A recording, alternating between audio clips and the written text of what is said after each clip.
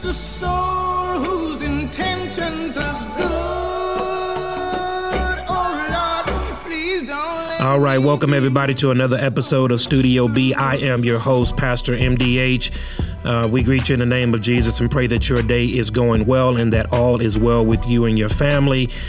Make sure that wherever you're watching us from, either Facebook, Instagram, Twitter, or YouTube, you like, subscribe, follow, and even share these podcasts so that you don't miss anything that's going on Studio B. Last week, I gave you some wonderful information that we have now been added to several podcast platforms such as Apple, Spotify, Pandora, and even Google. So no matter where you access your podcast, you can follow Studio B on any one of those platforms. So we're in the house right now, and I want to talk to you about something that will hopefully cause us to go into some deep thought and deep reflection. I want to ask you, as a Christian or somebody that has pondered Christianity, about why do you trust the Bible? In John 18:38, one of the most profound questions that has ever been asked in human history was posed by Pilate, the Roman governor. And it is when Jesus was standing before him, getting ready to stand trial for what the Jews called to be blasphemy. And so the Jews brought Jesus to Pilate so that Pilate would bring forth a sentence of execution on this man that they deemed to be a heretic.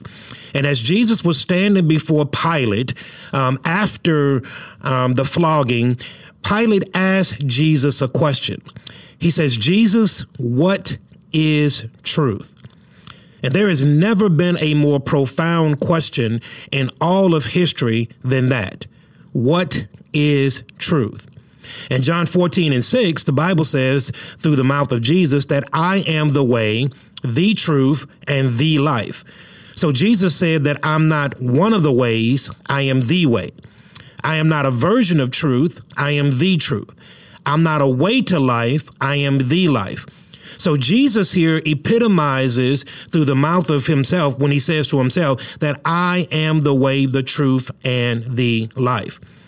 There is truth that will revolutionize your life if you internalize it. But there are many people that look at the Bible as being this archaic book. They consider Christians to be weak-minded people who use the Bible as a crutch because they're so emotionally insecure that they can't get through life without making up some imaginary God that they can lean on in tough and trying times in their lives. And so many Christians have been persecuted, have been ridiculed, have been made fun of because of their beliefs, because they don't know how to properly articulate what they believe and why they believe it. And so they operate from this 30,000-foot view that I just believe it on faith. It's real to me. It don't have to be real to you. And that answer is usually given when we're backed into a corner and don't have a response for a logical question that an unbelieving world may ask. But a changed life, in which many Christians would point to as a reference point to the Bible being true. But a changed life is not necessarily evidence of the Bible being true. There are people that change their life, and many for the better, outside of biblical truth. There are alcoholics who are no longer alcoholics. There are drug addicts that are no longer drug addicts. There are people that have stopped doing very bad things and going on to do very good things. And they've done all of these things outside of biblical truth. And so if a person is looking for a changed life, and is that all they're looking for, you can get a changed life in many different respects. You don't necessarily have to go to God in order to get a changed life. The human will is a very powerful vehicle that has the ability to change a lot of stuff. But when we're talking about the Bible, the 66 books of canon, what does it mean when I say that I trust in the Bible? Now, as I talked to you about last week when Glenn Barrow mentioned to me and led me to faith in Christ some 22 years ago now, praise God for that, he laid a question or a statement on me that really drove me into a very deep and intrinsic study of not only the Bible, but Jesus in particular. And I have studied Jesus. I have done things that I needed to do personally within myself to validate what I was doing, so that I had not only a personal conviction of my heart, but I had an intellectual conviction of my mind. And I believe that's one thing that Christians don't nearly rely enough on. We have the knee-jerk reactions of God changed my life and all of that, and that is wonderful. We'll get to that in a second. That's called your personal testimony. Those things are wonderful. But everybody, you got to be able to give a hope for the answer that lies within you. So when the unbelieving world comes up and challenges you, and that's what many of them will do, you have to be able to give an answer for why you believe what you believe. And so if someone were to ask me why I believe the Bible, of course I believe the Bible because God changed my life, and there's evidence because of that. I will lean to my personal testimony of who I was pre-Christ and who I am post-Christ. But I would say that I believe the Bible because it is a collection of historical documents written down by eyewitnesses in the lifetime of other eyewitnesses that report to us supernatural events that took place in accordance with specific prophecies that prove that the Bible is divine rather than human in origin. And so within that statement that I've been saying for years, I have a personal conviction, but I also have provable facts about why I believe the Bible. Why I believe the Bible is not just intrinsic to my personal belief that God changed my life, but I have evidence to prove the Bible. And there is evidence to prove the Bible. There are over 40 different writers of the Bible from Genesis to Revelation. Those 40 different writers on different continents and on different times and different points in history wrote the Bible over a period of 1,500 years. And these writers, who many of them, 95% of them, did not know each other, all of a sudden put together a unison book that operates according to the will of God. And there are things in which we can do to validate what the Bible says. And so the Bible is not some archaic book that somebody kind of, invented in the channel of their mind one day. I was looking at some research here, and I found that the Guinness World Book of Records said that the Bible has been printed more than 5 billion times. The closest book to it is the Quran, that has been printed 800 million times. The one right up under that would be the Book of Mormon, printed almost 120 million times. So the Bible has been printed in copy over 5 billion times. It is the number one best-selling book of all times. Any list will tell you that. The Bible continues to sell. There are many people that have multiple copies of the book. And while those things are great, those numbers are great, those things are wonderful to talk about. But the question that I would have for many people, Christians and Christian non alike, would be, why do you believe it? Why have you staked your entire existence here on earth and even in the afterlife of a book, of what many would call an archaic book? The New Testament has been preserved more than any other manuscript in ancient work in literature, with over 5,800 complete or fragmented Greek manuscripts cataloged, and over 10,000 Latin manuscripts and 9,300 manuscripts in various other ancient languages, including Syriac, Slavic, Gothic, Coptic, and Armenian. Now, we don't possess the original versions of, the book of Genesis or the book of Matthew. We do not have those. We have verified copies of all of those particular manuscripts. And as you look at those particular manuscripts and compare them one to another, you will find a 99.5% accuracy rate of copies from the most recent all the way to the most ancient. The Bible is a book that has been preserved beautifully over centuries of its existence. And so when I ask people about why you believe the Bible, yes, we must again point to what we believe in our heart, as that is the go-to for many Christians. But I want to give people this another avenue by which to propagate the word of God. And that is by having an intellectual conviction. A personal conviction of the heart is great.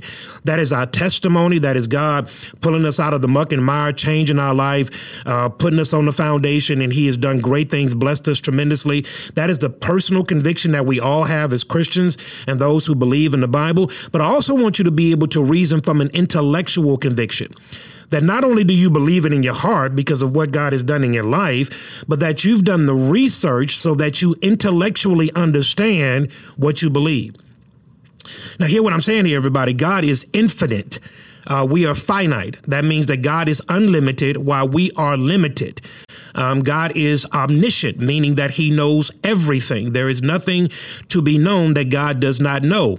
There are many things that I don't know and many things that you don't know. So we can never be on the level of God. God is omnipresent, meaning that he can be everywhere at the same time. Psalm 139 says that if I make my bed in the belly of hell, you will be there. So we're not omnipresent. I can't be everywhere at all times. And so while I recognize that there are limitations to my understanding, it does not stop me from seeking understanding. And seeking understanding in a way that I can process it and then make this Christianity something that is palatable for me so that it can move my life in the way in which God has directed. And so I believe that we got to have a personal conviction of our faith. We have to have a personal conviction, meaning that we can point to what we believe God has done in our lives. And all Christians can do that, and we can do that quite well. But we also need an intellectual conviction. I often share this. It is absolutely okay to be a Christian and be smart. It is absolutely okay to be a Christian and be smart. It is okay to be a Christian and have a college degree. It is okay to be a Christian and operate in any particular field of study that you may be endeavored in. It is okay to be a Christian and have the capacity of a working mind. So when you get saved, God does not say, check your brain at the door. That's not what he says to Christians. And so we're not living in some esoteric world where we are walking around kind of feely, touchy people operating off of our emotions and hallelujah shouts and things of that nature. We have verifiable evidence that the Bible is true in its claims. And this is very important for us to understand. One of the things that I use in regards to the Bible is that God used a Greek writer by the name of Dr. Luke. And Dr. Luke was not a PhD in his day. He was a medical doctor. So God and science operate in tandem to one another. And what many people fail to realize is that the Bible is not contrary to science, and science is not contrary to the Bible. The two actually fit, and they fit quite perfectly. Dr. Luke was a medical doctor that went through medical studies in order to attain that particular designation as a doctor. And so when you understand that these are very important parts when you're looking at what the Bible says and what the Bible has claimed, and then being able to verifiably prove these things through study of the particular text. The problem that I see oftentimes with Christians is that we look at the Bible in fairy tale stories. We tell our kids when they go to bed at night about the story of Noah and the flood. We tell them about the story of David and Goliath. We tell them about these stories of Jesus walking on water. And before we know it, they become just that, stories. And they take on almost a fairy tale like persona, because that's how we tell them to our children, and that's how we tell them to other people. But there is actually a man in history that is verifiable named Noah, who built an ark for the saving of the world. There's verifiable evidence in science and in archaeology that says about this great flood that happened as the Bible records in Genesis chapter number 6. If you read ancient Egyptian writings, they also tell you about a major flood, apart from what Genesis says in Genesis chapter number 6. And so the problem that I see with a lot of people is that we look at the Bible in this kind of fairy tale type of scenario, and then it takes all of these fictional aspects onto it. But the Bible is true from Genesis to Revelation. And so how do we explain the Bible? If someone were to ask you why you believe, can you explain why you believe the Bible? And I don't mean explain it to your Sunday school class or to your small group or to your Christian mom.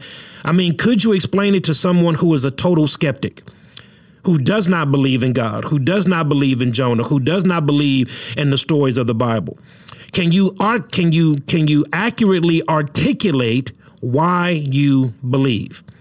Now, I know that's not an easy question, and many Christians have trouble doing that. But we do this, and I believe that it's important because it's important not only for you to know these foundational things, because it solidifies your faith, it solidifies your trust in God, but it also gives the unbelieving world something to hold on to. Now, we are living in a world right now where truth, unfortunately, is subject to change. Unfortunately, we The thing about truth, what makes truth very difficult, is that truth brings with it change. And the reason why many people reject truth is because you cannot receive truth and not change. So what I would rather do is to reject it, because I know that by receiving truth, with truth, I must change. And that's the thing about truth that is so very difficult. When God opens up the word of God and the Bible shows us who we really are, that's the truth of who we really are. Many people can't handle that. Many people can't handle looking at themselves in the mirror for a long period of time because they don't like the person that's looking back at them. So truth brings with it change. Truth does not bring with it just to educate you intellectually and make you smarter. Truth brings about change. And that's the one thing about truth that is very, very difficult for us to swallow. And if you look at throughout the years how truth is now going back and forth, and it's almost like a pendulum that's swinging left to right. And we hear things now like, you live your truth, I live my truth. And now truth is now a subjective reality to most people. Now, in order for truth to be truth, it cannot be subjective. Truth has to be solid. It must stand alone, apart from circumstances. If truth can change with circumstances, then truth is not truth. Truth has to be objective. It cannot be a subjective reality that we enter in and out of.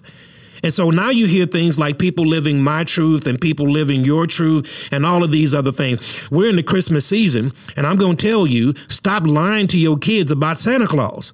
It is an absolute and total lie. Don't tell your kids that stuff. It is a fairy tale. And so here's the thing. We tell our kids lies and then get mad at them when they lie. Like, your kids know that Santa Claus don't exist. Your kids know that the Tooth Fairy don't exist. Your kids know that the Easter Bunny don't exist. Stop telling them those lies and stop relegating truth to situations. Because truth, in order for it to be really true, it has to be objective. It has to stand outside of whatever situation that you're in. And that is the Word of God. The Word of God is a standard of truth that is not changed based on the situation. The wonderful thing about God is that God is not a respecter of persons. So what is applicable for me is also applicable for you. That is the wonderful thing about the truth of God, is that it is not subjective. It is not subjective to personal interpretation. It is the truth that stands outside of every situation and or circumstance. And with that kind of truth, you can place trust in. Here's what the Bible says in the book of Malachi, that God says that I am the same yesterday, today, and forever. I am the Lord and I do not change. He says in the book of Hebrews, chapter number 13, that Jesus is the same yesterday, today, and forever. That means that truth, the truth that was applicable and true in Moses' day, that was in David's day, is the same truth that has not changed in my day. Now, let me tell you what that does to you. It provides a sense of foundation and assuredness about this truth. And when truth does not change, you can place your trust in it. When truth is always changing, there's no confidence in that truth. Like, how can people go and talk about something that is obviously wrong, and can be and can be verified to be wrong in just a couple of clicks on your computer? But yet we have no problem in placing hope, trust, putting our families, our lives on that which is false. That is what the Bible calls sifting sand. And so if you had to go and talk to somebody about your faith, what would you tell them? The Bible right now, as a pastor, I'm always having to do this. Now, let me just kind of put this in here for a second. I am never advising, nor have I ever said, nor will I ever say that you need to debate over the Word of God. Because when you argue with fools, you become the fool that you're arguing with. And so don't ever argue the Bible. So don't throw scriptures back and forth with anybody because you are accomplishing nothing.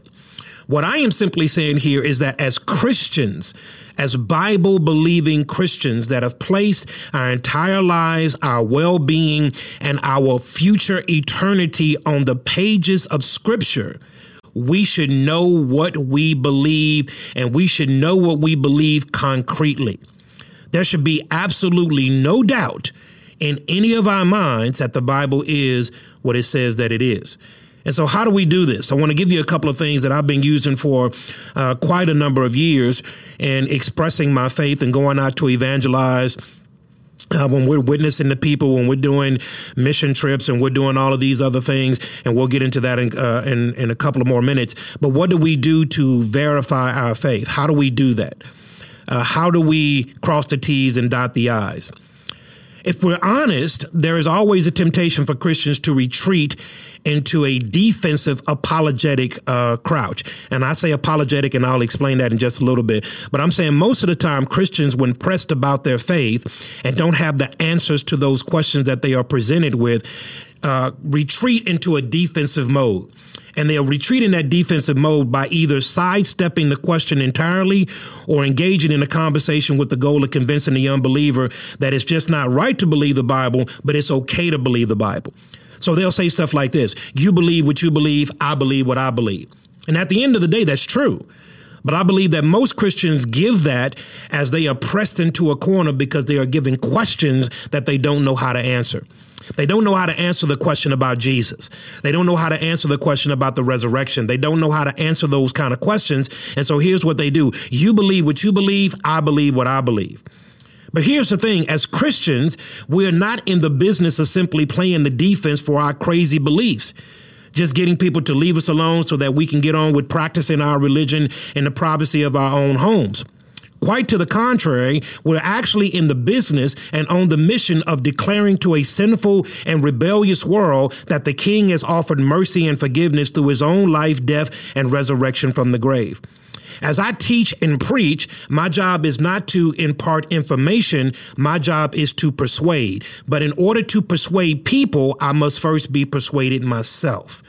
And if I don't know what I believe, if I'm not convinced with what I believe, it is going to be very difficult, if not impossible, for me to convince other people about what I believe. And make no mistake about it, everybody, every day of your life, the world is trying to convince you or persuade you of something. That is why we have commercials. Commercials are meant or intended to persuade you to buy a particular product. Television shows, advertisements, all of those things are aimed at changing your belief system. But as Christians, we're not in the business of simply playing the defense to verify or to put into a more palatable way of practicing our crazy beliefs and saying to people, well, you ain't got to believe it. That's just what you believe. I believe what I believe. So you can't quit before the game starts. In other words, don't admit that while most of the world operates in the realm of reason and logic, belief in the Bible is a religious matter that you just got to kind of take on faith. That even though we're living in a world that operates on facts, we say of the Bible, well, you just got to take that by faith. You just got to kind of believe it. You don't really have to put your hands on it. You don't really have to really know what it is. You just got to kind of believe it. And if that is your response when someone asks you about your faith, that's sifting sand. I can tell you that I've heard many times Christians use that when they get pushed into the conversational corner, they come out with the questions hard and fast when they're on the ropes and simply say, I believe what I believe. And that's wonderful. But if you're honest, you know that doesn't hold water. In 1 Peter 3:15, Peter tells us to always be prepared to make a defense to anyone who asks you the reason for the hope that is in you. That phrase doesn't mean be defensive. It does not mean be defensive. It means to make a case. That is to give reasons for your faith, including your belief in the Bible, that will press back on the person questioning you. In other words, Peter is telling us to be ready to make a case to the world, not just what is all right for us to believe in the Bible, but why they should believe in the Bible. And we ought to make a compelling case, not just based on personal emotions, but on intellectual convictions about the validity of the Word of God. Can I tell you that there are many people throughout the channels of history that have tried to disprove the Word of God, and all have been proven wrong? Many people try to take this book because it is a powerful book written to us by God himself, used 40 writers inspired by the Holy Spirit to give us his thoughts and his ways towards man. And it means not relegating your belief in the Bible to merely being religious, but rather making a case based on reason, evidence, and logic that will have the potential to unsettle the even most hardened skeptic. So how do we do this? How do we do this? One of the things that I love about Jesus is when he was in interactions with those of the religious world, the astute of the religious world, he would often confound them with his wisdom. As a matter of fact, you'll see this in Matthew chapter number 7 and 8, when the people said of Jesus is that he spoke like one who had authority and not like the scribes and Pharisees. It is because he not only had a personal conviction of the life that he had with God or with his Father, but he had an intellectual conviction. He knew what he believed and why he believed it, and he was able to clearly articulate those reasons. And so, secondly, I want to tell you that you need to get behind your presuppositions. Let's face it, that most of the people around us don't believe the bedrock truths that we Christians hold to be the most precious and most foundational to our lives. They do not believe in God. They do not believe Jesus was the Son of God. They do not believe that he was resurrected from the dead. They do not believe that the Bible is the word of God, or even that there's any special way or any really spiritual thing about the world as a whole. What that means is if your case for the truth of the Bible begins on those premises, you're going to have a hard time convincing a skeptical friend to accept it. Now, that's not only what you say, but that's also in what you do. Ultimately, we believe that the Bible, because Jesus believed the Bible. We believe that Jesus, because he rose from the dead. We also believe that Jesus did exactly what he said that he did. And it is a powerful, powerful statement when you understand the truths of the Word of God. Here's what the Bible says, that we are to study to show ourselves approved, a worker that need not be ashamed, rightly dividing the word of truth. And so how do we get these particular truths into our hearts? Well, we have to be able to look at what we want to know about the Bible. And the Bible is this book that has given us mass promises that it would be well worth our time to investigate.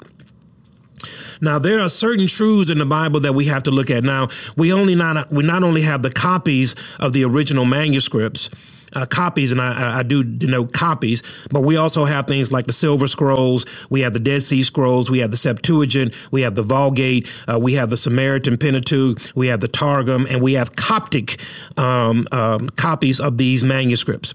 And what these particular manuscripts do, now I was in Israel, I've been to Israel 3 times, and as you're going to Mount Masada, which is where King Herod put his fortress, as you're going to Mount Masada, about 15 miles before Mount Masada is the Qumran Caves. And the Qumran Caves are where we discovered the book of Isaiah. Early in the 19th century, there was a young man that was playing in these caves, and he was tossing pebbles in these particular rock openings. And as he tossed a rock into these particular rock openings, he heard something crash or something break.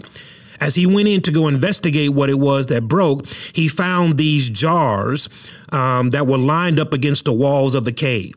He called for his father, and long story short, this particular discovery of the Qumran Caves was the book of Isaiah in 95% of its documented, the copy of the book of Isaiah.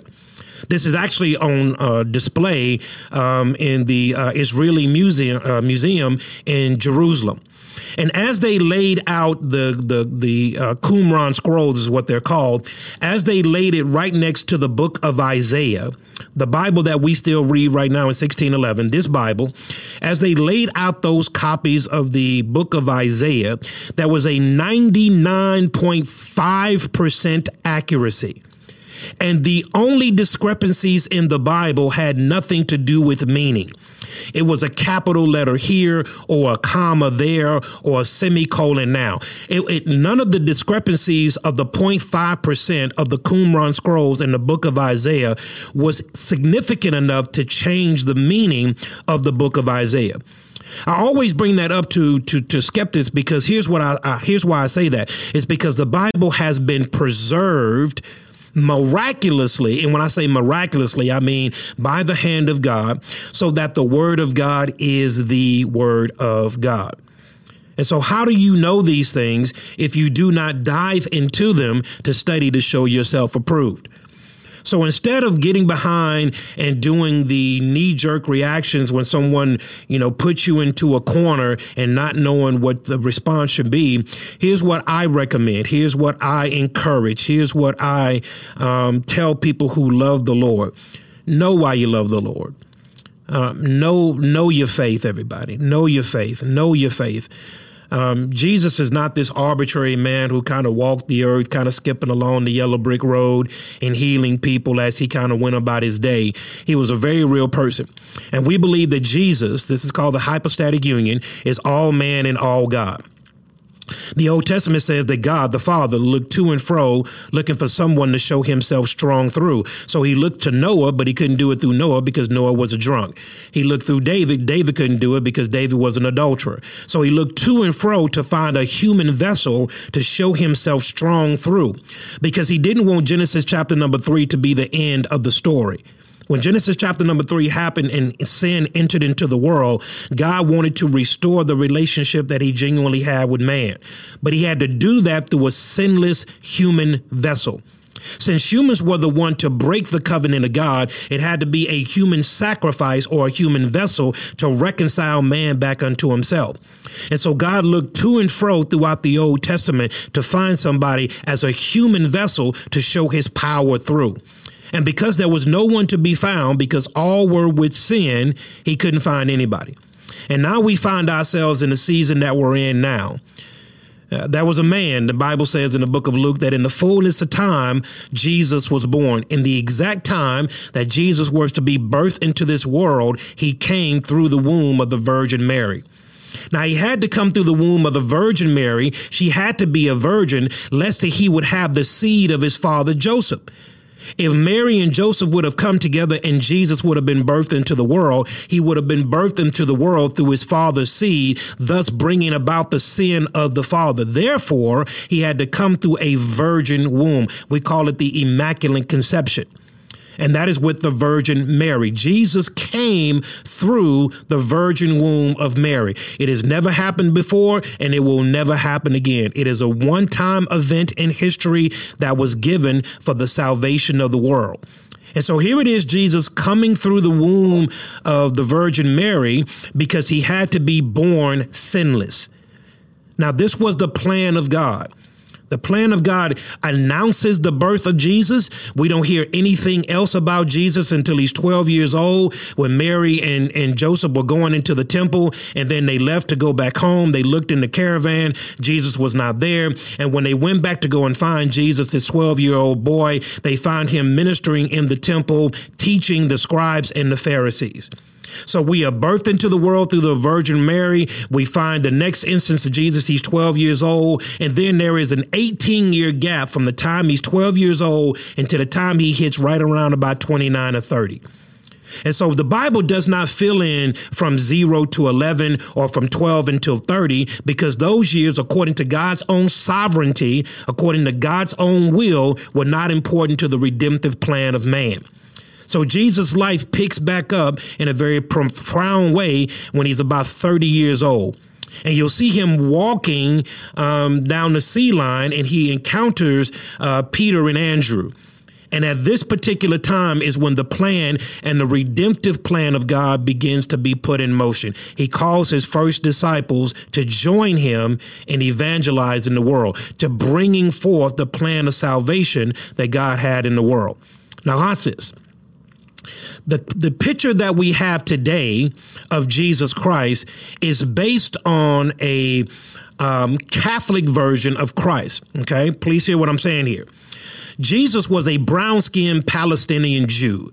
If you go to the Sistine Chapel in Rome and you look up at the ceiling, you'll see this magnificent painting of Jesus as a man with blue eyes and blonde hair. And that is the picture of Christ that has been perpetrated throughout the world for eons upon eons. But as I went to the Bethlehem Church in Jerusalem in 2018, where the actual church is built over the actual manger that Jesus was born in, as you walk into this particular church, every portrait of Jesus in that particular church is black. Every single portrait of Jesus in the Bethlehem Church that is built over the actual manger where supposedly Jesus was born at is a picture of a black man.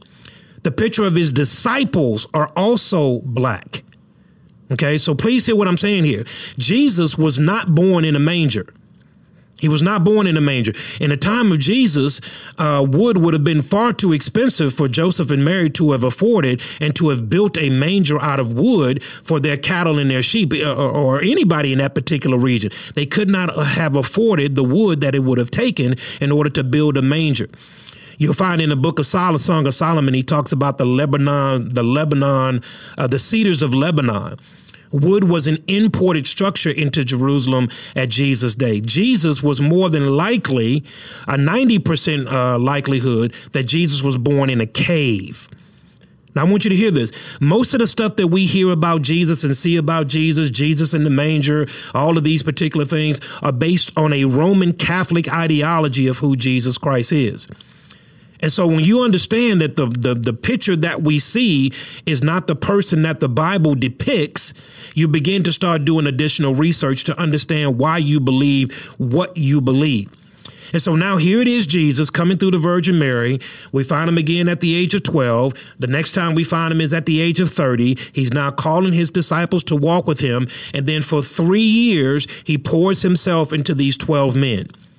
He pours himself deliberately into these 12 men that he's called to be disciples and walk along with him in the 12 years beginning the redemptive plan of God. He pours his life into them. He pours his life into 12 men that are verifiable throughout the channels of history. 12 men that we can spot and we can pinpoint existed in the channels of history. Not some figment of his imagination, not some people that, somebody imagined in the recesses of their own mind. These are 12 men that he poured himself into for 3 years. We can identify them. And then in the 3rd year of his walking on earth, he begins the final stages of the redemptive plan. Now his life is getting ready to come to an end. For 3 years, he pours himself into these 3 men. Now, there are facts that we need to know. The basics are wonderful to know, but the basics are not everything. Sometimes the issues involved in making the case for the Bible can appear to be so overwhelming that it seems like you'll never be able to get your head around them. But in reality, it is that you don't have to know everything that fills the thousands of pages that have been written about the truth of the Bible in order to make a good, confident case of your own. So I often share this to the people that God has allowed me to minister to. I'm not saying that you have to know every single book of the Bible. I'm not saying that you have to memorize every single scripture of all 66 books. I'm not saying that you have to do that. I'm not saying that you have to know where every book of the Bible is. If you still need to go to the table of contents to find where a book of the Bible is, by all means, turn to the front of the book and find out where it is. What I am saying is that the books that you do know have a working knowledge about your faith and how it operates and what that is doing in your own personal life. And it's got to be more than just a personal heart tug of personal conviction. It's got to be based on some evidence. I want you to think about it this way. In every other part of your life, you operate with evidence. Many people, you may be right now sitting down watching this podcast or riding in your car listening to this podcast. Wherever you are, you're doing what you're doing right now based on evidences and assurances. So you're sitting down in a chair right now, or you're sitting in your car right now because you previously sat down in that chair or you previously rode in that car. And that particular car or chair, wherever you may be right now, proved itself to be true. That's why you did it again. So life is based on a series of evidences and truths that we all do. We all live life based on evidences and truths. But when it comes to the Bible, we take those evidences and truths and throw them out the window and operate in this very esoteric 30,000-foot view of who God is. And so we operate with the hairs on our arms and the emotions. And those things are wonderful because when God's presence comes down, many of those things are manifested in our lives. However, we have to have a working knowledge about why we are saved. And so the key to learning how to understand the Bible and then to articulate it is to understand some very core concepts of the Bible, understanding the issue of sin, understanding what sin did with God, and how man has been separated from God because of sin. Because of sin.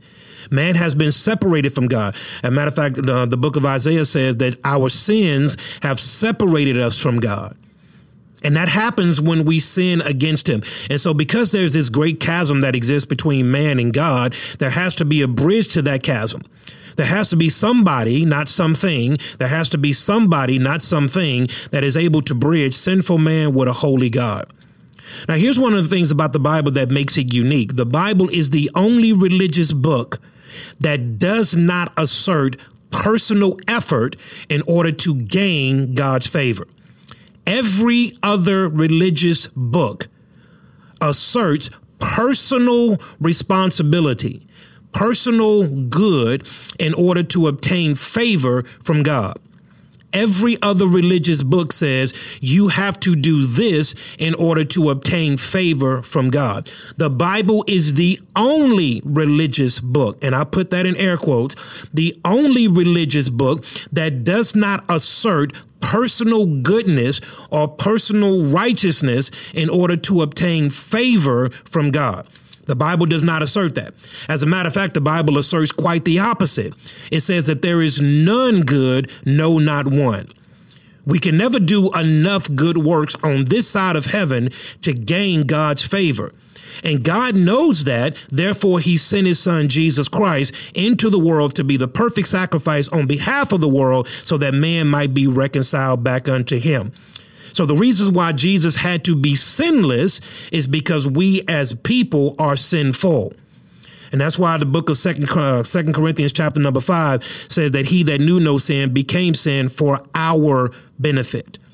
And so the Bible is the only religious book that says there's no way that you can be personally good enough to get right with God. You have to have a mediator. I'm often reminded, my daughter Markayla is in school to be a lawyer, and we often have these discussions. The old saying is that a person that represents himself in court has a fool for a client, right? So when somebody goes to court and he says, and the judge says, "Where's your legal representation?" and the defendant says, "I'm my legal representation," and the judge says, "Are you sure you want to do that?" Right? Because of anybody that represents himself in court has a fool for a client. I want you to think about this in a very real way. If we are able to attain favor with God, there's no need for Jesus, right? And so when sinful man has sinned against God, God says that there's no way, there's nothing that you can do to fill that gap that exists between you and me. Only I can fill that gap. And I have to do it a certain way, and that is by and through the person and the work of Jesus Christ. Jesus Christ is a real person. Unlike what the Mormons say, you're not going to be a God when you get to heaven. Unlike what the Muslims say, peace be unto him, that he was a prophet before Muhammad. Unlike what Hare Krishna says, unlike what Buddhism says, that he was a good teacher. Jesus Christ was not only all of those things. He was not only a good teacher, a prophet, he was the Son of God.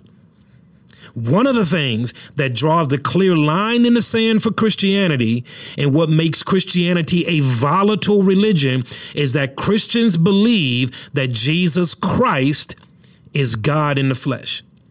We believe that according to Philippians chapter 2, verses 5 and 11.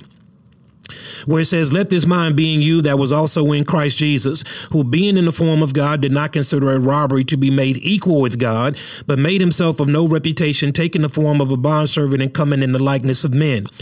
And being found in the likeness of men, he humbled himself and became obedient, even to the point of death on the cross. Therefore, God has highly exalted him, given him a name which is above every other name, that at the name of Jesus, every knee shall bow, of those in heaven, of those on earth, and those under the earth, that Jesus Christ is Lord, to the glory of God the Father.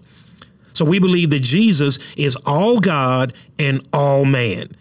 It's called this, it's a $50 word in theological terms called the hypostatic union, all God, all man. And it makes it a very volatile subject to talk about Jesus being God. And the skepticism around that is massive. All you have to simply do is a simple Google search and see all the questions that'll be posed about that one statement. But it is a foundational belief that Jesus Christ is God. John chapter 1, verse 1, that in the beginning was the Word, and the Word was with God, and the Word was God. And so we believe that Jesus Christ is God in the flesh. And so as we're looking at this Christmas season, and as we're looking at 2020 that is coming and going, we're looking at being on the brink of 2021 and looking about how much religiosity affects the lives of people. One of the greatest resources that we have in determining what the Bible says is true is the Bible itself. As I teach classes about this particular subject, I would tell our students that you have to allow the Bible to confirm itself. So if the Bible contradicts itself, then there is a contradiction that must be dealt with.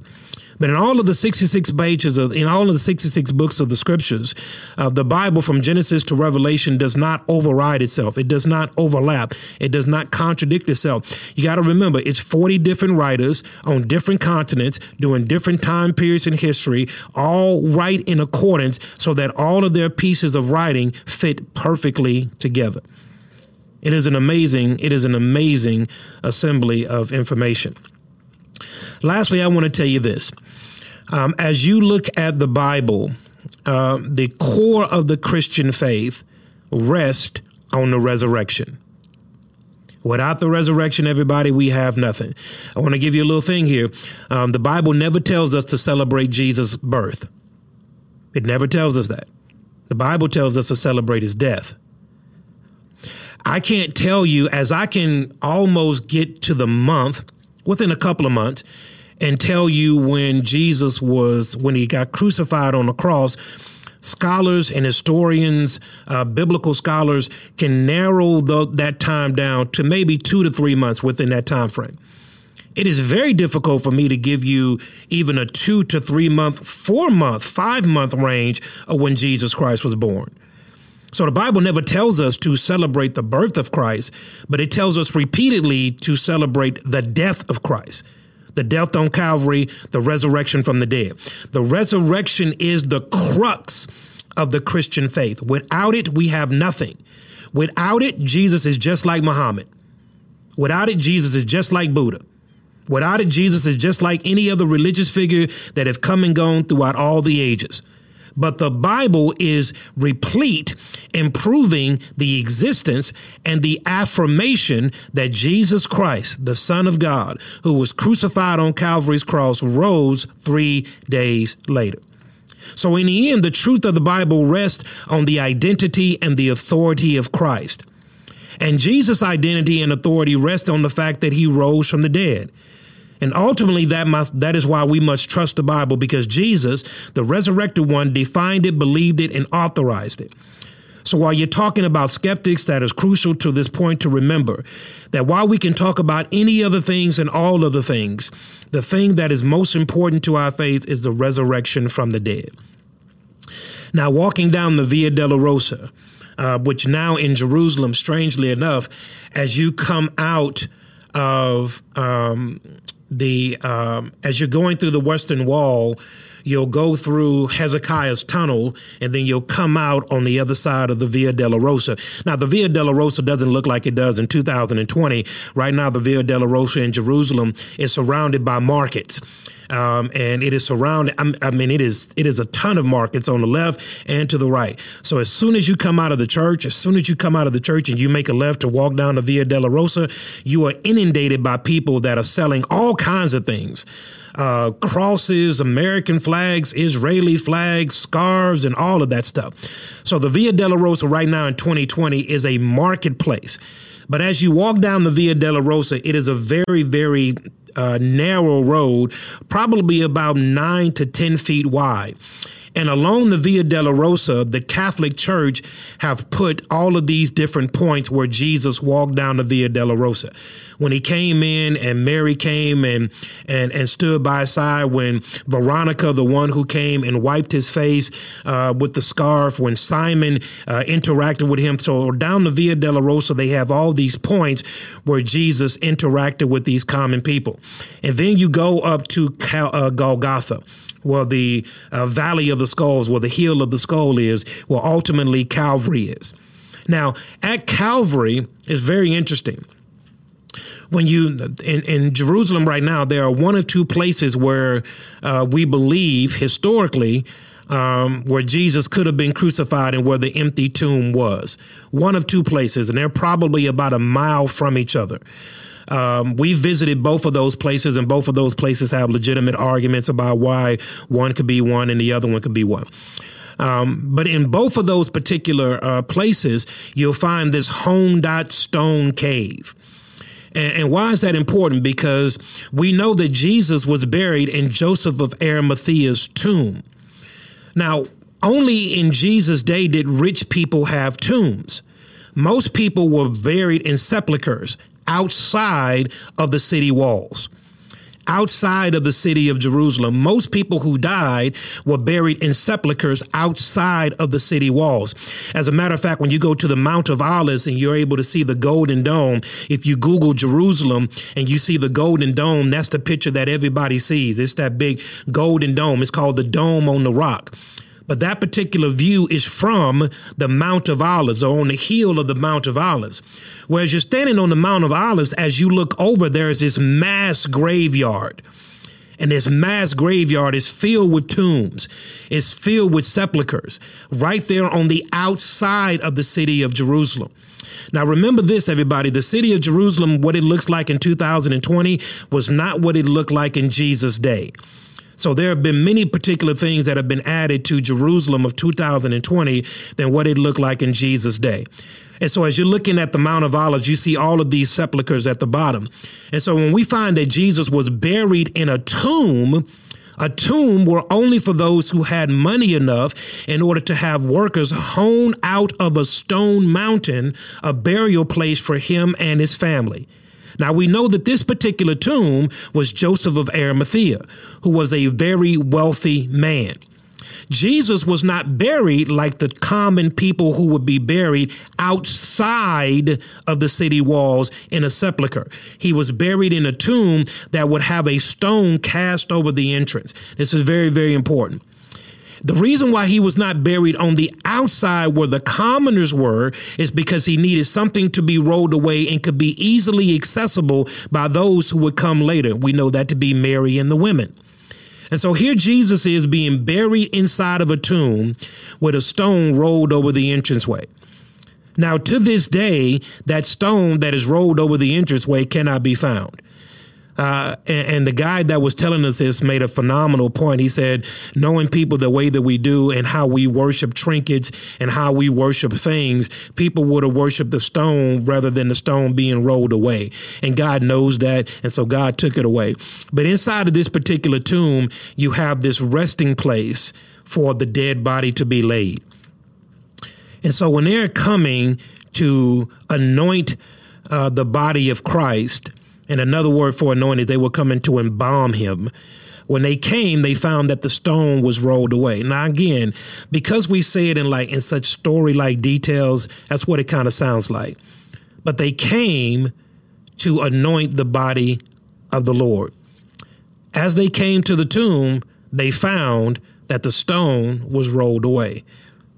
Now, the stone was not rolled away so that Jesus could get out. The stone was rolled away so that Mary and the women could get in. Jesus didn't need to roll away the stone in order to come out of the tomb. He resurrected with all power in his hand.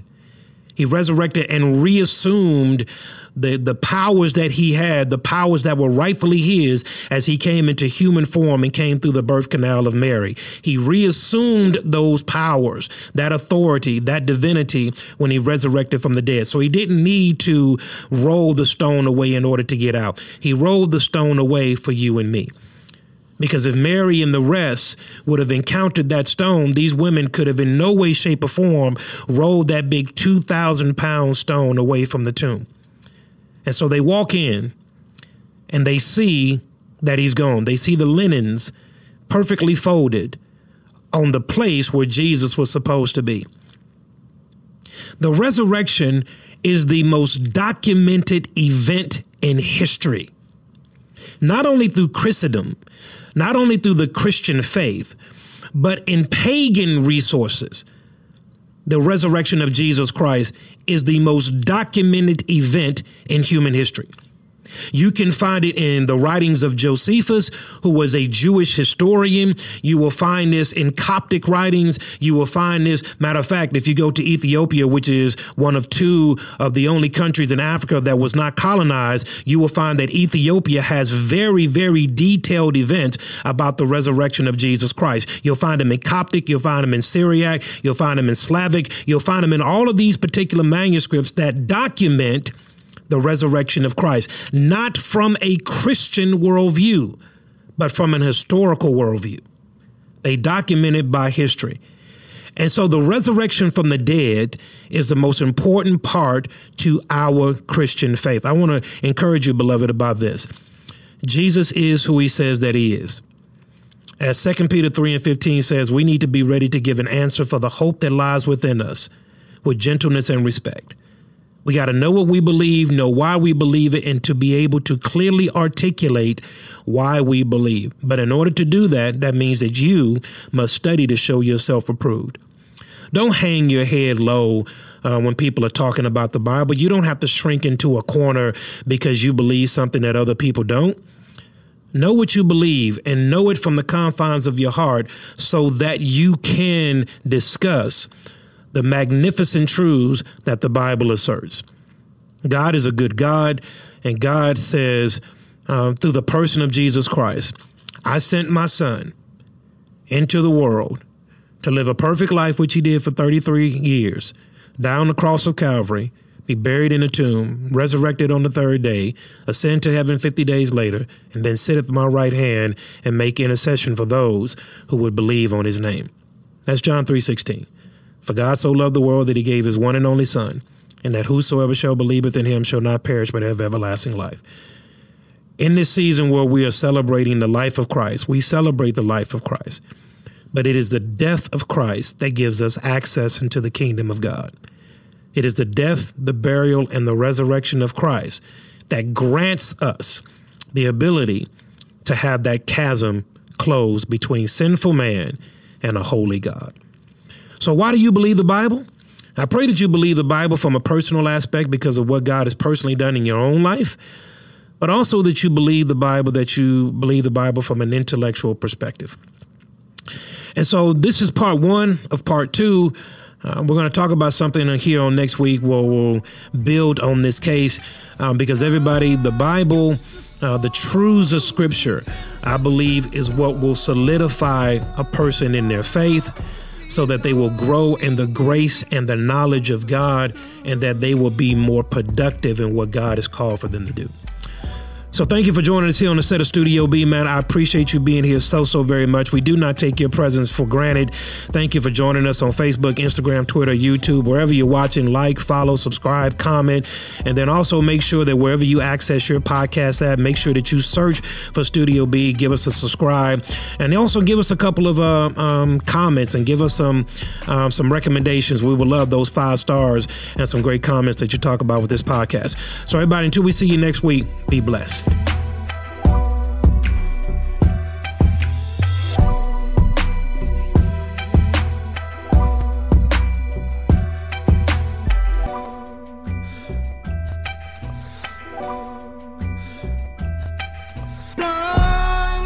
the soul.